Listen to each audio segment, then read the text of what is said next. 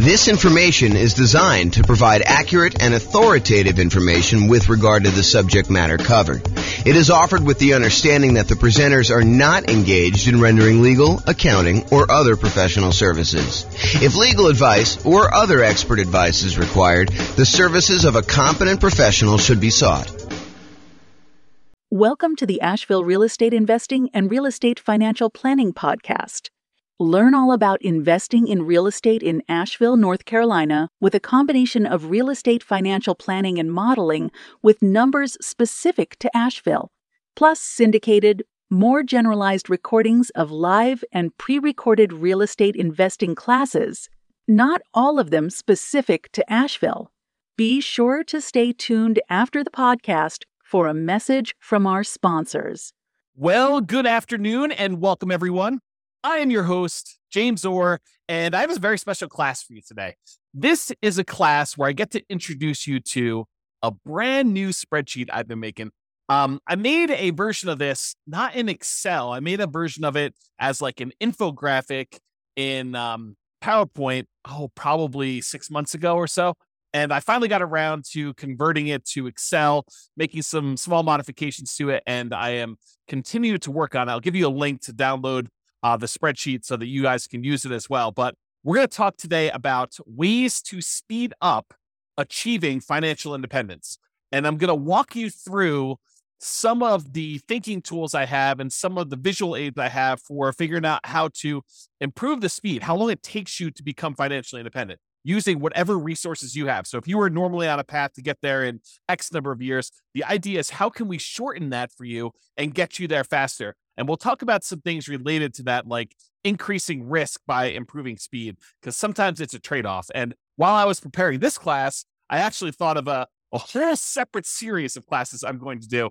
I probably will do the first one in that series, sort of like an intro to this topic tomorrow, because I was like starting to add some slides, think about how I was going to do it. And I ultimately ended up saying, okay, this is really its own presentation because I'm going off on this really deep, very interesting, but very deep rabbit hole. And so I'll get to that probably tomorrow. If not tomorrow, then soon. And I will share with you some of my other thoughts on some other really cool new tools I'm making for that as well. But today we're going to talk about ways to speed up achieving financial independence, a new tool I created with this other spreadsheet, and we'll kind of jump right into it. So let's get into it right now. So first, what is financial independence? Financial independence is when you can, in quotes, safely live off of your investments. And when I give you that definition, you're like, okay, yeah, that seems reasonable to me. You're financially independent when you don't have to work anymore and you can safely live off of your investments, the investments that you have there.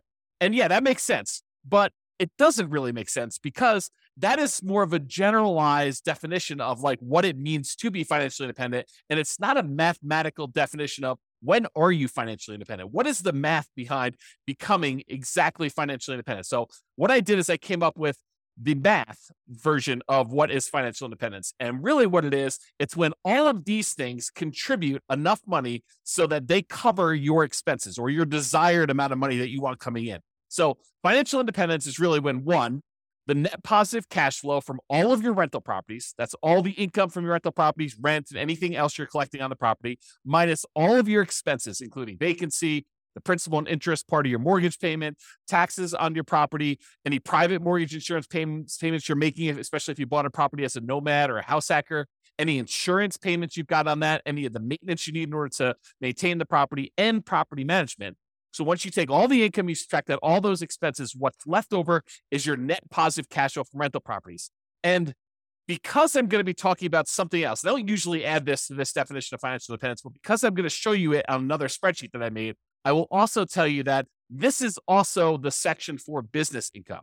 So if you have a business that is not relying on you to work there, you are a passive owner in the business and you're getting passive income coming in from that net of all expenses, that's also what is included in this number one section. This number one section really should say business income, and real estate rentals just happen to be a business that we talk a lot about. And so I made it its own special category, but really this is all your business income here. Net positive cash flow from business income, including net positive cash flow from rental properties. And the rental property one includes all your income minus all your expenses, including vacancy, principal, so on and so forth, which I already covered. So number one, net positive cash flow from rentals and also business income. Number two, is any invested assets you have. If you have money invested in stocks or bonds or, anything else like that, any money you have there times a safe withdrawal rate, which we'll get into what a safe withdrawal rate here is a little bit later, but times your safe withdrawal rate is money that can contribute towards you being financially independent. So if you have $1 million invested and you believe in the 4% safe withdrawal rate,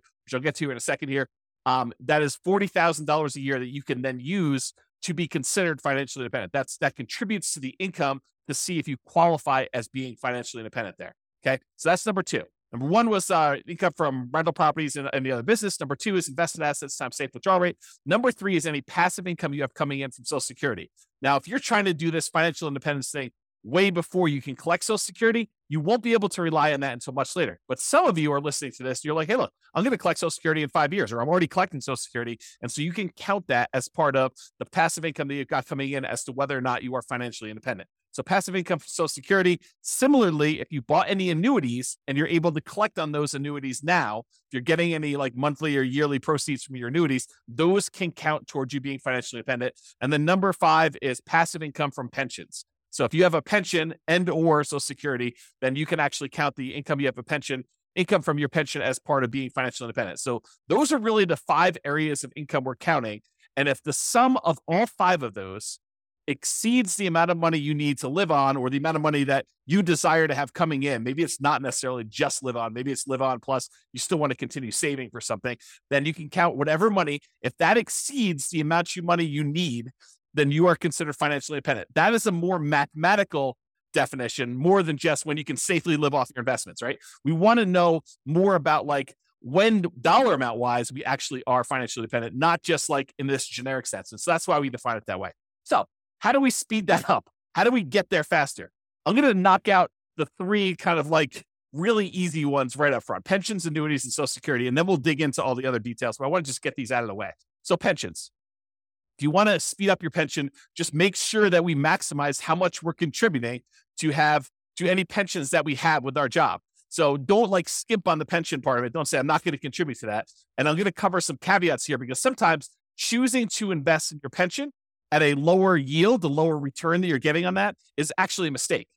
And you could look at it as, look, if my pension's only earning me whatever it is, like when I think about like how much I'm putting in and what I'm actually going to get out when I'm able to collect the pension, and I calculate that to be about 8 to 10% or whatever it ends up being, and you can go invest your money somewhere else and get a 15, 20, 25% return, and maybe even get it earlier than when your pension would start, then maybe you don't want to fully fund your pension. Maybe you want to choose to opt out if you can at your job and not do that. Now realize sometimes we go and we're like, hey, look, I'm not going to do the pension because I think I can get these higher returns, but then something happens where those higher returns don't actually come to fruition, where they don't actually appear. You thought you were going to rely on all this real estate stuff, and the real estate stuff didn't work out for whatever reason. Now you don't have a pension because you stopped doing that. So you got to be careful that you're not trading off some speed with increased risk and then end up regretting it later because you didn't do some stuff that was sort of like your baseline safety net sort of stuff later. Okay. So pensions, that's number one. Annuities, we can buy, single premium immediate annuities, or you could do like, annuity payments over time and do that if we have the cash. And if you want to do the single premium one, if that's going to get you over the edge, like let's say you've got, I don't know, whatever it is, $8,000 in money coming in from all of your other assets. And you're like, look, I'm about $2,000 short to having the $10,000 a month that I really need. And I have this big lump sum of cash sitting over here that I'm not doing much with. I could take that lump sum of cash, buy an annuity, convert that to some type of monthly or yearly income, and actually get myself over the hump of being financially independent by taking assets, cash assets, and deciding to buy an annuity with that. And if the return is good enough from those, you can choose to do that. That may be a way to speed things up. If you're unable to find another investment that's going to give you the cash flow you need, maybe the annuities would exceed your whatever you want to use for your safe withdrawal rate, your 4% safe withdrawal rate, or 3% safe withdrawal rate. The annuities, especially if you're older, could be higher than that. And so you may choose to do that in order to get you where you need to be as a possibility. And finally, of the ones that we're going through really fast, Social Security. Make sure that if you are contributing to Social Security, that you are doing it and that you're going to be able to do that. Now, in some cases, you have some choice as to how much you earn or how much you contribute to Social Security. And I'll give you an example. It's not like for just employees. This is for like if you own a business and you're making a certain amount of money in your business, and you can decide how much of the income you want from your business to show up as wages, how much to pay yourself as a reasonable wage for the job that you're doing versus taking money out of the business as profit. because with the ones where you're paying wages on it, you're usually having to pay a Social Security payment associated with that. The ones where you're taking as profit, you usually don't have to pay Social Security payment. At least that's my understanding. I'm not a tax expert. But you could choose to take a certain amount as wages and pay the Social Security versus taking more money as profit. So you could decide within a reasonable degree. You can't say, I'm taking no wages, I'm going to put all my money in profit. I think you'd get challenged from the IRS in that.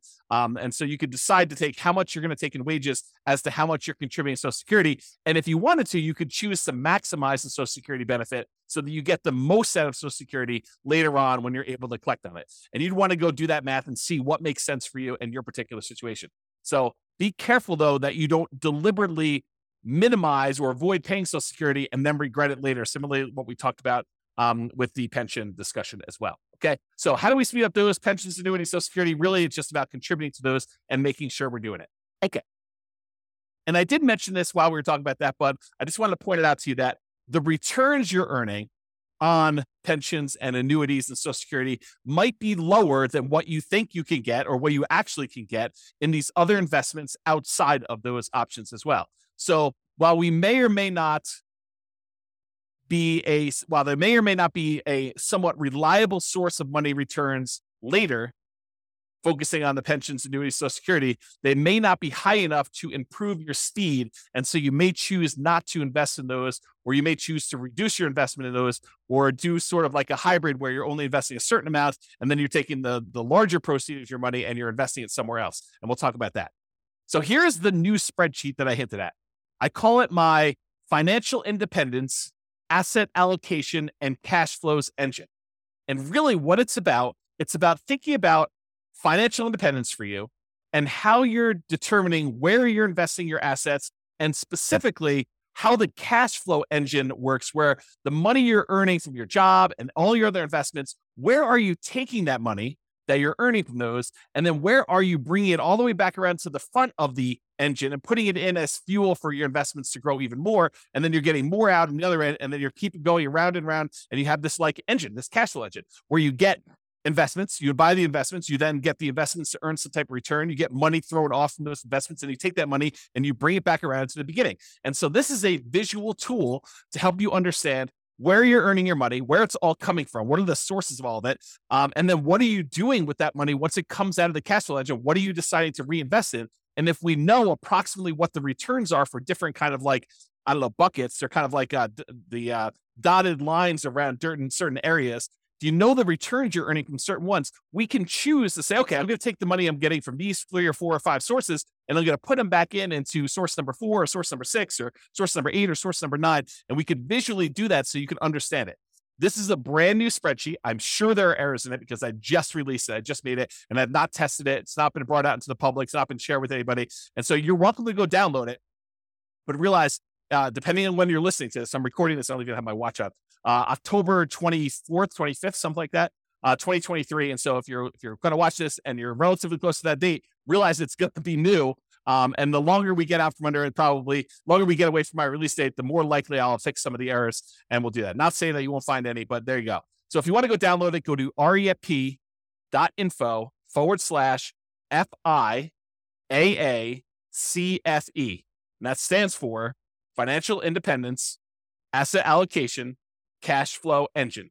So refp.info/FIAACFE, and you can go download a copy of the spreadsheet and you can kind of use it, do your own numbers on it, and do that. But let me walk you through some of the ideas, and we're going to talk about how we can use this visualization in order to speed up you becoming financially independent. Okay. So speed up your job income. So this is one of the sources. I just did a blow up of the spreadsheet here. This is one of your sources from your job income. Shows that how much you're making from your job and then how much you're actually investing from your job. So you have saved to invest. Part of the money, in some cases, you have a company match where the company says to you, look, if you invest, 1 or 2% of your income, we will match that dollar for dollar. So if you invest 1%, we will automatically add add 1% to it. And so you'll end up investing 2% total, 1% provided by you, 1% from a company match. And so you want to try to maximize that if you can and do the company match part. Sometimes you'll take money outside of that company match. Just that company may say, look, we're only willing to go up to 3% with that. So you do your 3%, investment. Your company matches it 3% as an example. And then any additional money, 2% more or 5% more or whatever you're investing from your job, you want to go and take that money. And that is the no match, the money that you're investing from your job that is not matched by the company to do that. And then any money here you're putting in Social Security, you can kind of just keep track of that mentally for yourself. So how do you speed up the job income? Well, increase your job income. Like decide to earn more, or get a job where they do a match or don't do a match, or do one where they do a match, or they have some type of stock options or something like that. Not just your regular job either. I'm also talking about a side hustle or two. For example, maybe you decide to go and do house hacking, where you go and you buy a property where you can rent out part of the property while you're living in it. As another example for doing that. Or maybe you decide to start a business part-time in order to generate more income coming in, and you do that. So not just your regular job, maybe other jobs as well. If you're really trying to speed things up, that is a possibility for you. If you're trying to speed things up using job income, make sure you maximize that company match so that you get some money. Although there are some weird things. I didn't plan on going into a lot of detail on this, but sometimes your company match requires that you put money into certain type of accounts where you may not be able to access them until much later. And so realize that if you're trying to speed things up and become financially independent, maximizing money in your company match may be money that you can't use right away. And so you'll sort of have to keep that off in the distance until you're able to qualify for it at age 65 or whatever it is that the rules are for you. So you want to increase your company match or maximize your company match. You may want to increase any money that you're investing on your own outside the company match. And if you're relying on Social Security and you have control over how much you take from Social Security, like you're the business owner and have some control over wages versus profits, then minimizing Social Security may be faster, but at the cost of the amount of Social Security benefit later, which may be more risky or less conservative if something goes wrong with the investments you're making outside of the Social Security option. Okay. So just realize that. All right. So that's the first one. We talked about income. Now let's talk about properties. So in my mind, I've grouped properties into three primary groups because we really do look at properties in three distinct ways. First one is a really obvious one, the owner-occupant properties. These are properties that you live in. And sometimes there's a little bit of crossover, like if you're doing house hacking, you bought a duplex or a triplex or a fourplex, and you're living in one of the units and you're renting out the others, or maybe you're just doing roommates. You bought a nice single family home and you're living in the single family home and you're renting out a couple of the bedrooms, or you're renting out an RV space in the backyard, or whatever you're doing. Or maybe you bought the triplex and you're renting out roommates in the room and the one you're living in. And then you have two other rental units that you're renting out because complete separate units. If you're doing that, that's totally fine too. But for the most part, I'm talking about the properties that you're deciding to live in. And most of the time, we're not getting any type of cash flow or cash flow from depreciation from that. And we're usually not taking advantage of the appreciation, the property value going up, or the fact that we're paying down on the loan, because that really doesn't count until you pay the property off, and it totally reduces your housing expense. So, and I'll go into that in a lot of detail in other classes, but usually that does not contribute towards you being financially independent unless you take that property and you're using it, like we're going to use other properties here in a minute, as sort of like a rocket booster in order to gain some equity, have the property value go up, pay down your debt, and then you eventually sell that property, or you take the property that you lived in for a year or two or three or four or five, and you then convert it to a rental. And in those cases, you could use the assets you're committed there. But if you're just keeping them as an owner occupant, we don't really use those a lot as returns coming out of there that we could reinvest. Okay, so it really would need to move from being an owner-occupant property to some type of investment property or something like that, or selling it, which I didn't show in here, although I did make a note. Not shown, could sell owner-occupant properties for tax advantage capital gains. And there are some tax advantages of selling an owner-occupant property for your primary. Okay, so the first group was that owner-occupant properties. The next two groups are properties, investment properties that you buy that you intend to keep forever for cash flow. And then the next group is investment properties that you buy that you intend to sell for capital gains. Here's the general idea. There are some properties, rental properties, that you plan on buying, that you plan on keeping in your portfolio through retirement, and you plan on just having those puppies cash flow and generate cash flow to you that you intend to live on. That's one type of property. Those are the keep for cash flow properties. There are other properties that we're buying that maybe the cash flow isn't great, or maybe the property is not one you want to keep in your portfolio for a long period of time, but it is a property that you intend to buy because the return on it is so attractive. And it's a property that you intend to keep maybe for, a month or two and then quickly flip, or maybe you want to keep it for 6 months or a year or 5 years or 10 years or 20 years, or until you get to the point where you have enough properties, enough equity in them that you could sell off the ones that you planned on selling and use the proceeds in order to pay off the ones that you want to keep for cash flow. So there are some properties, though, that we plan to sell for capital gains. And so those are a separate group. The ones where we plan to keep for cash flow, we're primarily focused in on the cash flow from those, although you can access the appreciation of debt pay down via some refinancing or doing a HELOC on those. The other ones, we may get some cash flow and cash flow from depreciation while we're holding them, but really the intention of those is to capture the appreciation, the debt pay down from those, and then use that money elsewhere, come out of the engine and invest somewhere else in the property. Okay, let me check my notes to make sure I covered what I wanted to do. Okay, so some properties you'll own or occupy, talked about that. You could still do house hacking, talked about getting roommates or buying a duplex, triplex, or fourplex. And that could be like a side hustle, right? The income you have coming in from doing a house hack is almost like getting a second job. If you think about it, right? I mean, if you went out and you got another job delivering pizzas and you earn $600 a month, isn't that sort of like, renting out a bedroom or renting out a garage space or renting out an RV parking spot on a property and getting another $600 a month? It's just you're not doing as much manual labor in order to have someone else living in an RV space or renting out your garage or, renting out a room in your property and you're collecting money on that. So it's like a side hustle. It financially contributes $600 to your income, just like another second job would. Okay. And maybe even some tax advantages of you renting out part of your property, as you'll probably get some cash flow from depreciation for the part of property that you're renting. Okay, so we could still do house hacking, talked about that, and or the nomad strategy. If you decide to do the owner-occupant property where you buy a property as an owner-occupant, get owner-occupant financing, usually low or nothing down. You get owner-occupant interest rates, which are usually a little bit better than investor interest rates. You buy the property, you move in there, you have to live there for at least a year. It's a requirement of the lender that you stay there for at least a year. And then once you're done living in the property for a year, then you can convert that property to a rental, buy another property as an owner occupant, put another, 3.5% down or 5% down or whatever you're going to do, then move into that property, live there for a year and continue this property, acquiring rental properties with little or nothing down as you continue to acquire each one. And then you move them into either keep for cash flow or sell for capital gains as you do those. So that's the nomad real estate strategy, where you buy a property, live there as an owner occupant for at least a year, then you convert it to a rental. The reason why we do at least a year is that is a requirement of the lender.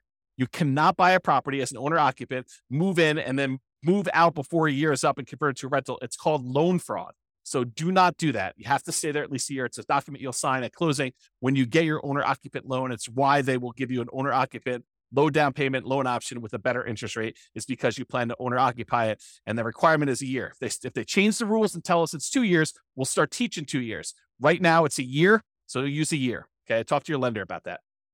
We talked about that. And some properties you want to keep as long-term rentals. That cash flow goes toward the goal of financial independence. Some properties you want to sell for capital gains. Some of the cash flow while waiting the sale, where you'll capture and redeploy the equity you get from the property. Property goes up from appreciation, maybe some forced appreciation because you bought it at a discount or you did some work on it, and then property gets paid down a little bit on the loan. The difference between what you sell it for minus all your costs and taxes and stuff like that, minus what you owe on the property, is going to be that money that you're going to be able to redeploy as part of your cash flow engine in order to do this.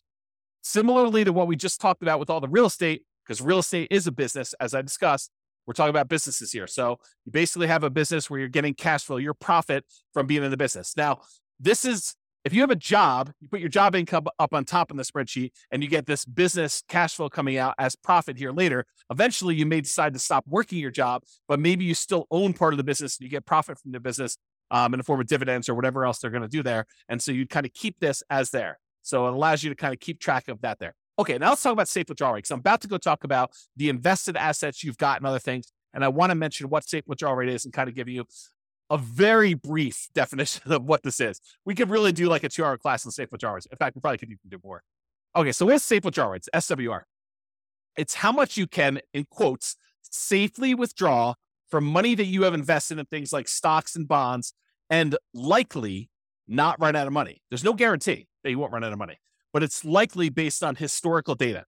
So a guy named Bill Bengen did a bunch of math and he came up with this idea that, hey, how much money can I take out of a client's portfolio where they are really unlikely to run out of money over a 30-year period or something like that. And so he looked at a bunch of different starting points using like historical stock market data, and he came up with this idea of a 4% rule.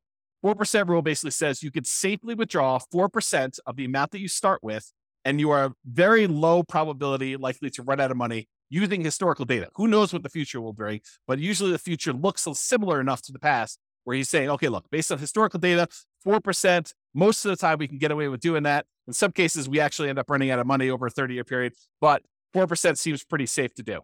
Then the Trinity study came out. It was 3 professors from Trinity University, Philip L. Cooley, Carl M. Hubbard, and Daniel T. Walls. And if you want to read the Trinity study, you can go read it at refp.info/Trinity. It'll take you right to the PDF. You can go read the whole thing.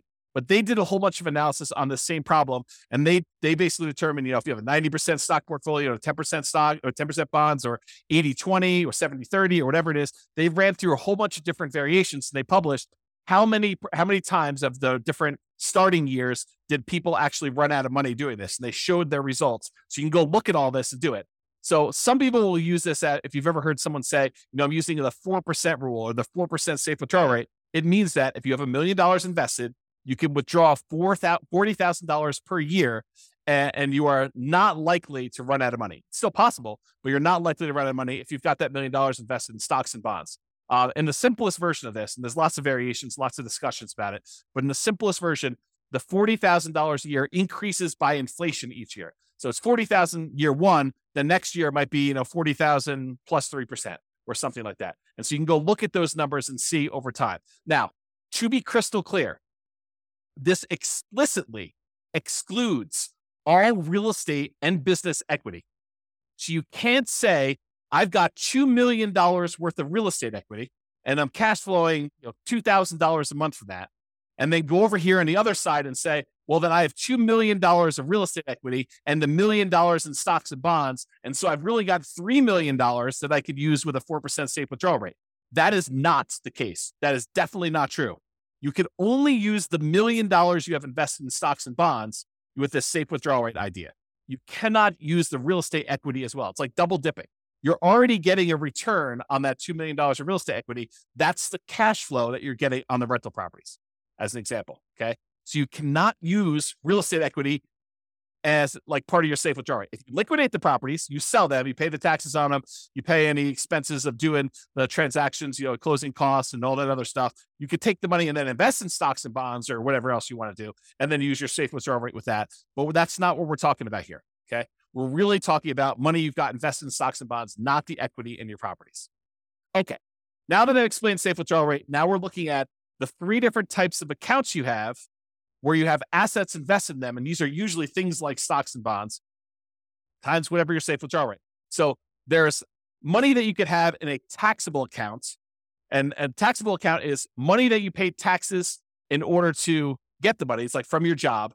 And then you're going to pay taxes on any gains you have from those investments. So you pay taxes when you earn the money. Then this is an after-tax investment. And then once the money gains stuff, goes up in value or it's throwing off dividends or whatever, then you're paying taxes on that as you go. That's what your taxable account money is. For example, investing money you earn and pay tax on already in a brokerage account. So you go decide you're going to go invest, you're going to trade options, you're going to do whatever you're going to do there. That is money that you most of the time be doing in some type of taxable account, taxable brokerage account. There's another type of account called a tax deferred account. You can have assets in these tax deferred accounts. It's money you invested before paying taxes on it, but you need to pay taxes on it when you withdraw it. So it's money that the government will say to you, hey, listen, you could take a certain amount of your income and you could set it aside and invest in these tax deferred accounts. You don't pay taxes on the money that you earn while you do it, but you are going to pay taxes on it when it comes out. And so they want you to grow that, make it a much larger dollar amount, and then pay taxes on the larger dollar amount when it comes out. An example of this would be a traditional IRA. Okay. So that's another example of a tax deferred account. And then you could have assets in tax-free accounts. This is money where you pay taxes on it as you earned it, but then you do not pay taxes on it when you withdraw it. So you can put it into a certain type of account, let it grow. You pay taxes on it before you put it in. And then once you actually have it grow, then as you pull it out, you do not pay taxes on that at all. An example of this would be like a Roth IRA. Okay. So you could take money that you're earning in your engine and you could decide to put it into your taxable account, pay taxes on the money, invest it, and then pay taxes on it as you come out. You can decide to take the money you have, not pay taxes on it up front, defer the taxes till later, invest your money, and then pay taxes when you get it out. Or you can pay taxes on money, invest it, and then when you pull it out, it's tax-free. Okay. So those are the 3 types of options. You have an account, kind of like a line item for each one of those here. And then you multiply that by whatever your safe withdrawal rate is to find out how much money you could take out of there. Now, while you're actively growing your portfolio, you're not taking out money to live on or anything, you can just let these grow, right? You put money in and let them grow and not actually do a safe withdrawal right now. But later on, when you start pulling money out there, you may want to have money coming out of those. And then another one here is annuities. How much you bought in annuities, that you have the value of the annuities here, and then the annuity payout rate, you can calculate how much you're actually pulling out of there when you do the annuities. Okay, so besides earning more money from your job, from side hustles, from starting businesses, and reducing your expenses, your personal expenses, your business expenses, including taxes on both your personal and business expenses. So like, how can you go ahead and save more money by earning more and spending less, which both are really, really important. Okay. Like this is not like a trivial thing, but besides those, how else can we speed up financial independence? Well, it's really about what you do with the money you've got coming from your assets, like how we go and deploy the things that are coming out of the engine, the sources of the money that you have to invest. You know, when we talk about the engine, it's the money in, all the money that you've got that you're investing in your assets. Then what happens when you get returns, and what do you do with all this money coming out? Sure, there's job stuff where you're getting some money and you're saving it like there. But really, what are you going to do with like cash coming out of your businesses and the money coming out from like your properties growing in value if you decide to do a refi or HELOC or whatever, or if you decide to take money and you sell a property or doing all that, or any money coming from your business or the safe withdrawal rate money you've got coming out. Like, what are you doing with all of this money? You're like thinking about like, where do I deploy it and how do I do it? So we're really focused on the sources of money out, all these little green letters in boxes there.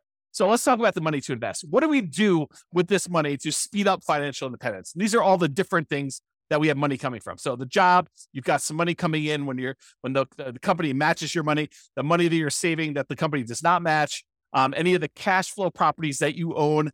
You could decide to collect money now in the form of cash flow and then cash flow from depreciation. If you decide to pull money out of those properties, you're primarily keeping for cash flow, like you do a cash out refi, where you do a HELOC.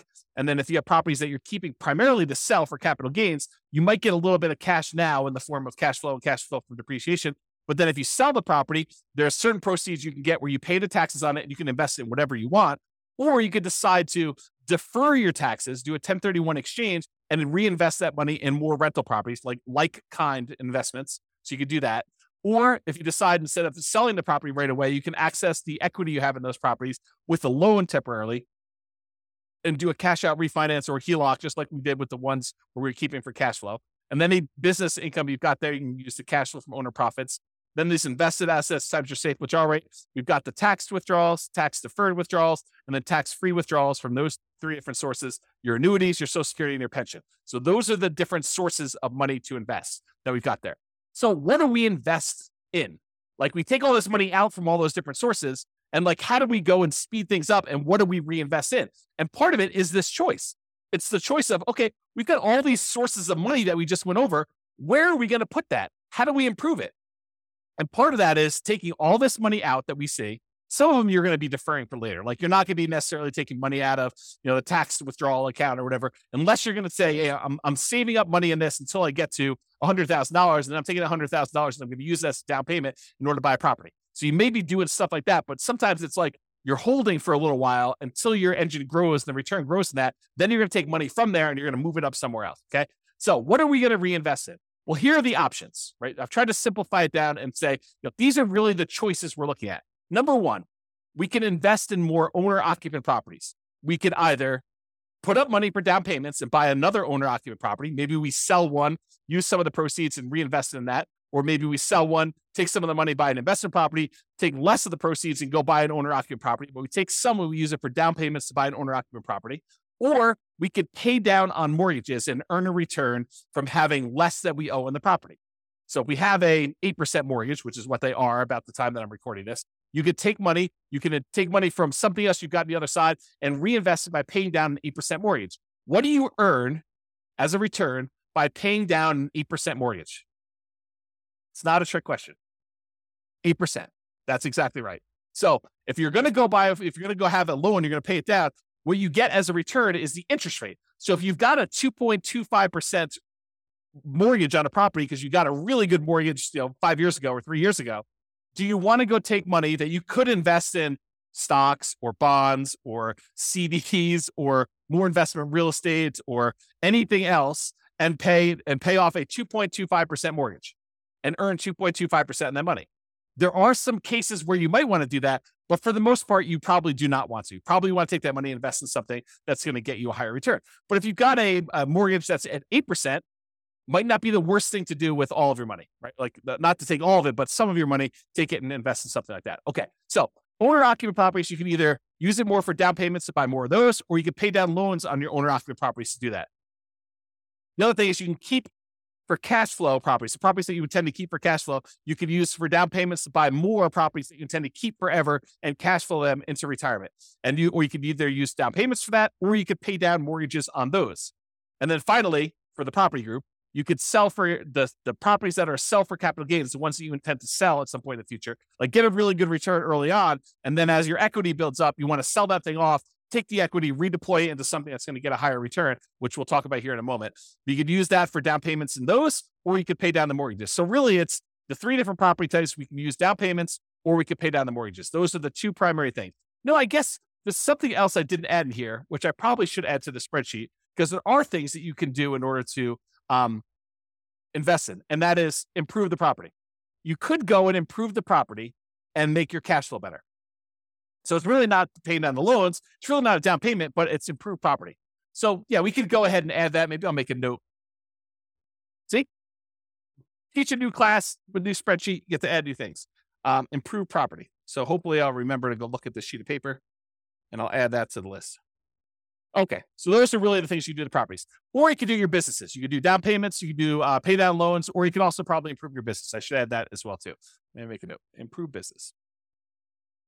And then buy assets. You could go take money and invest it in your taxable account. If you qualify for, like from an income standpoint, you could use it in your tax deferred account, or you could invest in a tax-free account. There's some qualifications and limitations for doing the tax deferred and tax-free. So just realize that you might be limited in what you can do that. Or finally, you could buy annuities. But that's really all we're talking about. These are all the choices we have of the money that we've coming out from our job and all these other investments we have. We could take that money and what are we really going to do? We're going to put it back at the beginning and we're going to reinvest in something. And now what we want to look at is what are the returns we're earning on all of these, and then make a decision. And I'm not going to go into returns today because we cover that in a lot of other classes.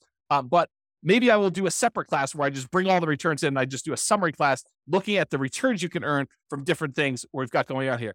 But part of this decision-making process, how do you speed things up, is being smart about where you're taking money from in your engine and what you're putting it into to make sure that the returns you're earning on those make sense for you for getting you where you want to be. Okay, so now that we talked about really like the engine and how it all works, let's now look at the three primary groups for how we can speed this up. Number one, we can increase savings. Number two, we can increase the returns. And number three, we can reallocate assets. So increase savings. Increase your income or all the other job type stuff you've got there, side hustles, whatever you've got going there. Number two, decrease expenses. So make sure that you're living frugally, that you are, not paying a lot in taxes on things like that.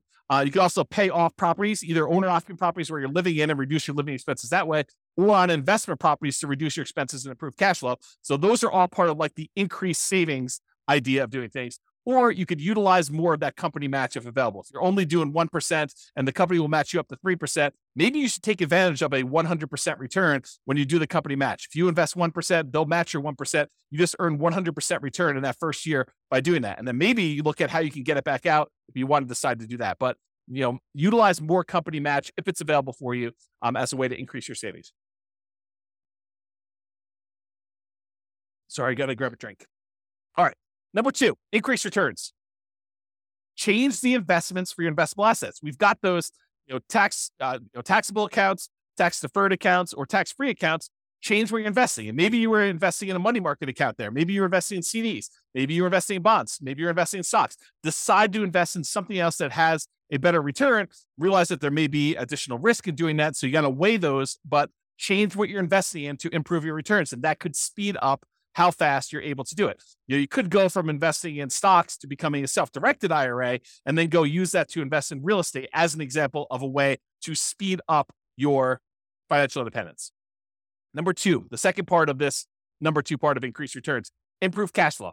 There's no way I can go through all the improved cash flow. I've got entire courses on how to go do this. Go check out the Cash Flow Inferno classes where we talk about this. It's as of right now, at least you can access it for free. It's a bonus. refp.info/CFI, Cash Flow Inferno, CFI, refp.info, CFI. And in there, we have the 88 strategies for improving cash flow on rental properties. It's all part of like my concepts of the lowest monthly payment guarantee, how to minimize all the expenses when you're buying properties, both owner-occupant and rental properties, and then the maximum cash flow guarantee, all the different ways and strategies we have to improve cash flow and income you're earning on those rental properties that you have, and combine both those together. And it means that you're going to maximize and improve your cash flow. Do that to make sure that you're getting the most cash flow that you can to speed up this process and to be financially independent sooner. Another way to increase returns is find better deals. And I've kind of broken it down into two primary areas. Number one, for the properties that you plan to keep for cash flow, look for better cash flowing properties. Maybe that means going to another market. Maybe that means being really patient. Maybe that means making very aggressive offers, whatever it means. Or maybe it means changing your strategy. Instead of going for a long-term rental approach, maybe it means going for short-term rentals or student rentals or, whatever you're doing there. Realize that sometimes by changing your strategy, you might be moving more toward that kind of like job source, right? You start thinking to yourself, okay, I'll do short-term rentals. And if you don't have a lot of team built in place in order to help you manage the short-term rentals, maybe that starts looking like you doing work and doing a job. And if you're trying to be financially independent, then it's harder for you to not work and also manage short-term rentals unless you have a team in place that can kind of do that. So just kind of a warning about that one. Or a better deal example with properties that you're going to plan to sell for capital gains, get bigger discounts or find properties that you can get higher appreciation and you can able to make those properties produce better returns for you that you plan on holding for a month, 2 months, 3 months, 6 months, a year, 5 years, 10 years, whatever it is, before you get enough equity built up that you can then sell them, pay the costs associated with selling them, and then redeploy that equity into other investments. That's like part of the engine. And we'll talk about this. I think it's on the next slide about why you may want to go do stuff like that. And then increase leverage. Increasing leverage has to do with the fact that when you buy rental properties in particular, the return on your rental properties tends to go down the longer you hold it. The returns tend to go down because the equity in your property builds up. The property tends to go up in value. You tend to pay down on the loan. So the amount of money you have tied up in the property tends to get bigger, tends to increase. And so the amount of money you're earning from, property value going up and the tax benefits and the cash flow and, paying down the loan, all those numbers, while they may be growing, they're growing slower than the amount of equity in your property is growing. And so the return you're earning on the equity you have in the deal, your overall return that you're earning on equity actually goes down the longer you hold the property. And so if you took that money and you let it, you kind of like capitalize on the really high return you earn early on. And then as that equity grows and the return starts to dip off, you redeploy that equity into something else. You could leverage up your returns and earn better returns on the money you have invested. And so there's two ways to really do that. You can refinance, pull out the equity and redeploy it. Or you could sell the property, pay all the costs associated with that, and then redeploy the equity and improve your returns that way. And it's based on this idea, this return on equity idea. And I've taught separate classes on this, and I'm not going to have time to go into a ridiculous amount of detail, but this is legit. This is like a phenomenon that is true. You buy a property and you end up earning a good amount of appreciation, a good amount of debt pay down, a good amount of cash flow from depreciation, and usually relatively low cash flow at the beginning, and that tends to improve over time. But because you have very small equity and you bought it, maybe you bought a property with only 5% down as a nomad, maybe you put 20% down as an investor or 25% down as an investor, but you have this small amount of equity that's earning these returns from appreciation, debt pay down, cash flow, and cash flow from depreciation. So you've got all these returns there. But as your equity grows, as the property value goes up, as you pay down the loan, the amount of equity you have grows. And even though appreciation goes up over time, your debt pay down goes up over time a little bit, your cash flow tends to improve over time, and your cash flow from depreciation stays the same because it's pretty much fixed unless you decide to do some accelerated depreciation. But even though that one stays static, the amount of equity you have grows faster than the return on all these other ones, so that over time, the return you're earning on the equity you have in that property is actually decreasing. And eventually, once your debt pay down, once you pay off the loan, your debt pay down one goes away, and you no longer have any return from debt pay down. And eventually your cash flow from depreciation goes away because you can only depreciate residential properties over 27 and a half years. And so that eventually goes to zero. So what you're left with is just unleveraged, because it's no longer leveraged, appreciation rate, which might be 3%. And then your unleveraged cash flow return, which might be cap rate, which is usually somewhere between 5, 6, 7, 8, 9, 10%, depending on what property you're buying, what part of the country, and all sorts of other variables. But maybe 5%, as on the low end. So 5% plus 3% is 8%. So even though you might be earning, 35% return when you first buy the property, like if you think about return on equity, that's decreasing every year So eventually, when the property is paid off, you're about 8% return on your money. So if you decide, look, anytime my investment properties that I own, anytime their return drops below some number, some threshold you hit, whatever that is, 20% or 15% or 10%, you could say, look, I'm going to sell this property and re-leverage up. I'm going to take the money. I'm going to pay the taxes. I'm going to pay the capital gains tax. I'm going to pay the depreciation recapture tax. I'm going to, pay the real estate commission to get out of it. I'm going to pay the closing costs, and I'm going to take whatever's left over, which is what we call true net equity. That's the amount you have left over after all those expenses I just named. And you're going to take that money and you're going to go buy another asset, whether that's any of those other assets we just talked about: down payments, paying down loans, investable assets, some safe majority, buying annuities, whatever you're doing there. Or like any of the taxable, non-taxable, tax deferred, tax-free, all those different things. You can decide what you're going to take this money from and invest in there. And if you want to save some of your money on the sale and you want to do a 1031 tax deferred exchange, you can delay having to pay capital gains and depreciation recapture. You're still going to need to pay the real estate transaction costs and closing costs, whatever those are, unless you're able to negotiate having your buyer pay them for you when you go and do this. But in most cases, you're going to pay those, and then you can take that a much larger chunk, but you're limited in what you can reinvest that in when you do that. Has to be other real estate, like-kind real estate, not owner-occupant stuff, okay? So this idea of return on equity declining over time is real. It's a real phenomenon. And so we a lot of times, investors will look at this, they'll be like, look, I would like to work around this. I would like to not have this happen to me. However, other real estate investor folks look at this as a natural, organic de-risking of the portfolio over time. Because as you pay down the loan, it becomes less risky. You owe less on the asset. Your kind of like resiliency for price declines goes up, and your resiliency for rent declines goes up. The rent can come down and you'll still have positive cash flow. The price can come down and you'll still have positive equity. So this is a natural, organic way to de-risk your portfolio, but it also typically means that you're getting less of a return on your asset over time. And if you're trying to speed things up and really optimize this, you may choose to see this as a hindrance and say, I want to address this. I don't want to see my return go from 35% all the way down to 8%. I want to see it go from 35% down to 20. And 20, I want to go reinvest, re-leverage up, and go buy another asset or two that has 35% return. Maybe you buy a bigger property, or maybe you buy two properties that are a little bit smaller or about the same size, and you go and you redeploy this money, or maybe you take the money and you go buy stocks or annuities or whatever you want to do, but you change it in order to get a better or different or kind of like other return than what you're doing here. Okay. And so that's what we're talking about. We're talking about this kind of like refi and redeploy equity, sell and redeploy equity in order to increase leverage, because you're usually increasing leverage to do that.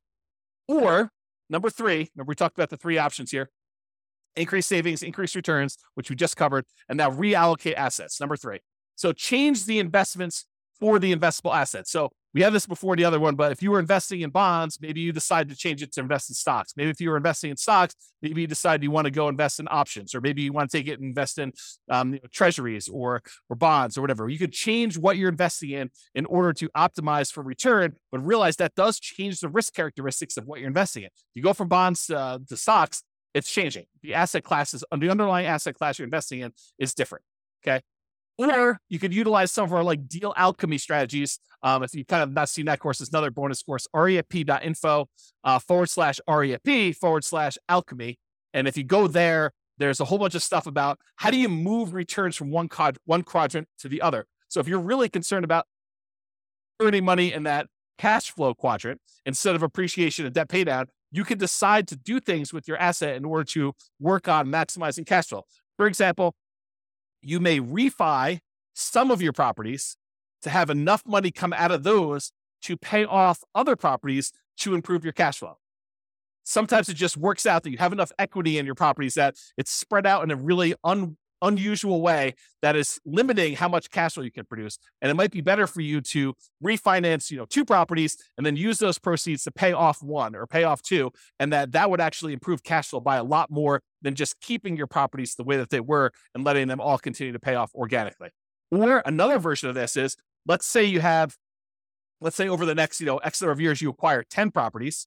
And then once you have the 10 properties, you wait until you get to the point where you could sell off 5 of them and then pay off, use the proceeds from selling off 5 of them to pay off completely the loans on the other 5.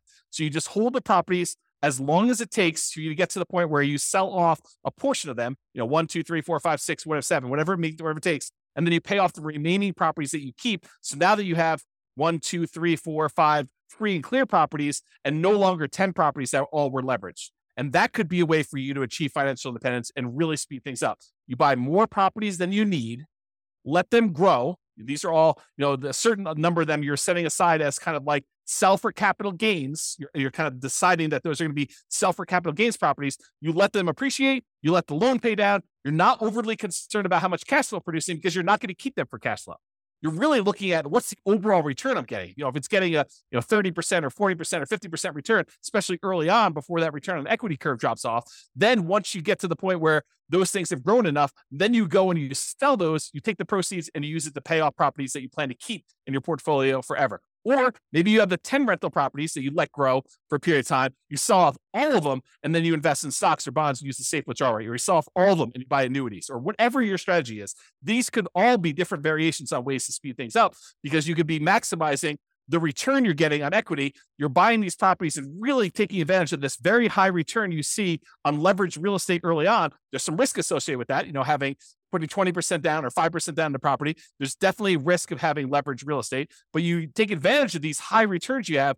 Then once the return starts tapering off and getting more reasonable, getting lower to kind of what a, comparable returns might be in the stock market or the bond market or whatever it is, then you can go take this money and you could redeploy it into something that you get better or different types of returns depending on what you're looking for at the time. And so those are the two ideas: refi them to pay off some properties or business, or sell them to pay off some properties or business to do that, or invest in something else. You'll use the refi or the sale to invest in whatever assets. If we go back to our engine, it's really like taking money out of these ones where you sell, and you either pay taxes on it or you do 1031 exchange, depending on what you're doing here. In most cases, you're probably going to be paying taxes. Then you're taking this money and you're using it on the spreadsheet in order to reinvest in something else, whether that's paying off loans, improving the property, paying off a business, or buying a business, or whatever you plan on doing, investing in taxable stuff, buying annuities, but it's taking that money and using it there. And that's what we're trying to do visually. Okay. Risk versus speed. So often I would say, increasing speed results in increasing risk. So because we re-leveraged up, or because we are seeking these higher returns, sometimes we're doing that and we're increasing our risk. For example, increasing leverage on your properties to improve your return on equity almost always increases risk. Right? If you go re-leverage up, you take these assets, you take one property that's the equity is kind of growing, you take that, you sell it, and you take that and you buy two more properties, or a bigger property where you only put 20% down or 25% down when you had 50% of equity, you're likely increasing risk. And I've got a whole series of classes coming on this. We're going to use expected value to really drill down and understand how you could still have a better expected value. The results you're expecting is much more likely to happen, but there's also an increased likelihood for you to have a more significant failure. That's what we're going to look at when we talk about expected value. That's a totally different class. That was the class I told you I didn't have time to teach, but I'm going to teach another version of it. Okay. So for example, increasing leverage, talked about this, always increase. Many real estate investors will choose to de-risk the closer they get to their FIRE date, the financial independence retire early date. Because as you get a much larger asset base, having variations in that could impact. If you needed $3 million in order to be considered financially independent, and you're getting closer to your deadline of when you want to actually be retired, then, if you have a portfolio that, could easily go up 10% or down 10% in value, and all of a sudden you see as you approach your date, the portfolio drops 10% and you need that 3 million and you only have 2.7 now, that's problematic.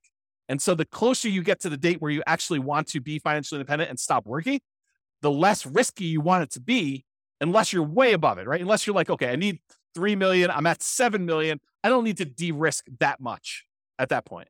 But if you're close, then that's one of the more dangerous times. This is a retirement date risk. This is from Michael Kitces. Talks about the peak impact of portfolio size effect. Right as you're entering the period where you're going to stop working here, that this time period right before you hit your financial independence, retire early date, that is one of the more dangerous times. And then right after that, once you retire, is one of the most dangerous times you have for what's called a sequence of returns risk, which we talked about in other classes, and I'm sure I'll talk about again, but I don't have time to go through it right now. If you want to go read Michael Kitces' article about this whole idea, and it's not real estate specific, it's more like stock market stuff, you can go to refp.info/red zone, REDZONE, And you will see Michael Kitces explain this phenomenon to financial advisors.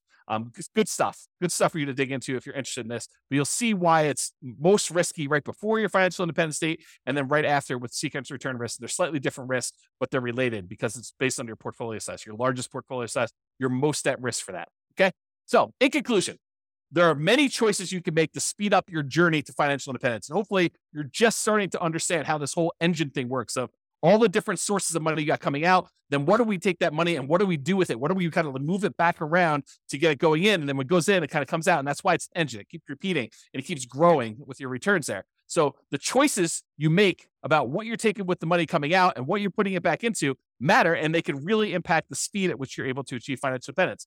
Some require more sacrifice and discipline to implement, reducing your expenses, saving more, getting a different job, doing side hustles. That's more work. It's more sacrifice, more discipline to implement. But some of them are mere distinctions at points of decision. Hey, and I'm going to take this money coming out of here. I'm going to invest it in this instead of this. And that can make a major difference.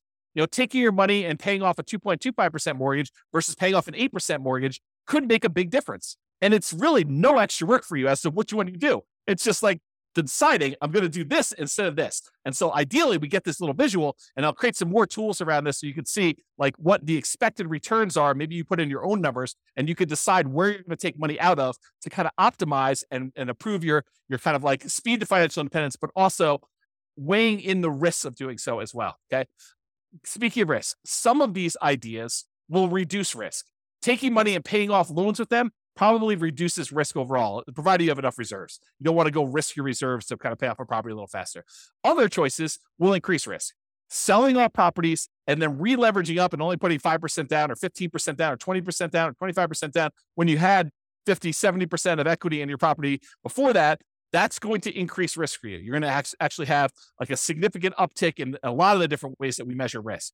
For real estate investors, the decline you see from return on equity is a legit phenomenon. It does happen. So be aware that most of the time when you buy a real estate investment, the best return you're getting is really early on when you're most leveraged. Okay. Even if it's not the best cash flow. And organically over time, what tends to happen is your cash flow improves, but all of your other returns drop off.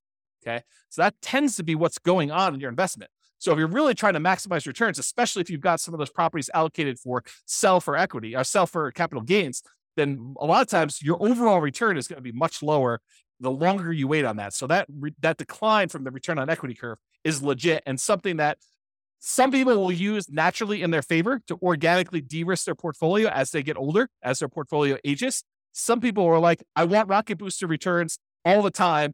So I want to use these kind of sell for equity properties or sell to refi to get at my equity kind of process and redo those things to really maximize the return on equity numbers at the cost of increasing risk. And we'll look at those here when we do a lot of the expected value stuff in future classes to do that. Hope you enjoyed today's class. Hopefully it's not too long. Have a great day, everybody. This has been James Orr. Bye-bye for now. With home prices up, mortgage interest rates up, and rents up, but not quite enough to counteract the higher prices and interest rates, cash flow on rental properties in Asheville is harder than ever. Book a call with the Real Estate Financial Planner to apply our proprietary 88 strategies to improve cash flow on your rentals. See the show notes for a link to schedule your call and improve your cash flow today. If you're a real estate agent, lender, or professional in Asheville that wants to help our real estate investor listeners, consider reaching out to learn about collaboration opportunities with this podcast. We'd love to add more value to our listeners by having you assist our investors buy, sell, and finance their real estate investments. See the show notes to schedule a call to discuss collaboration opportunities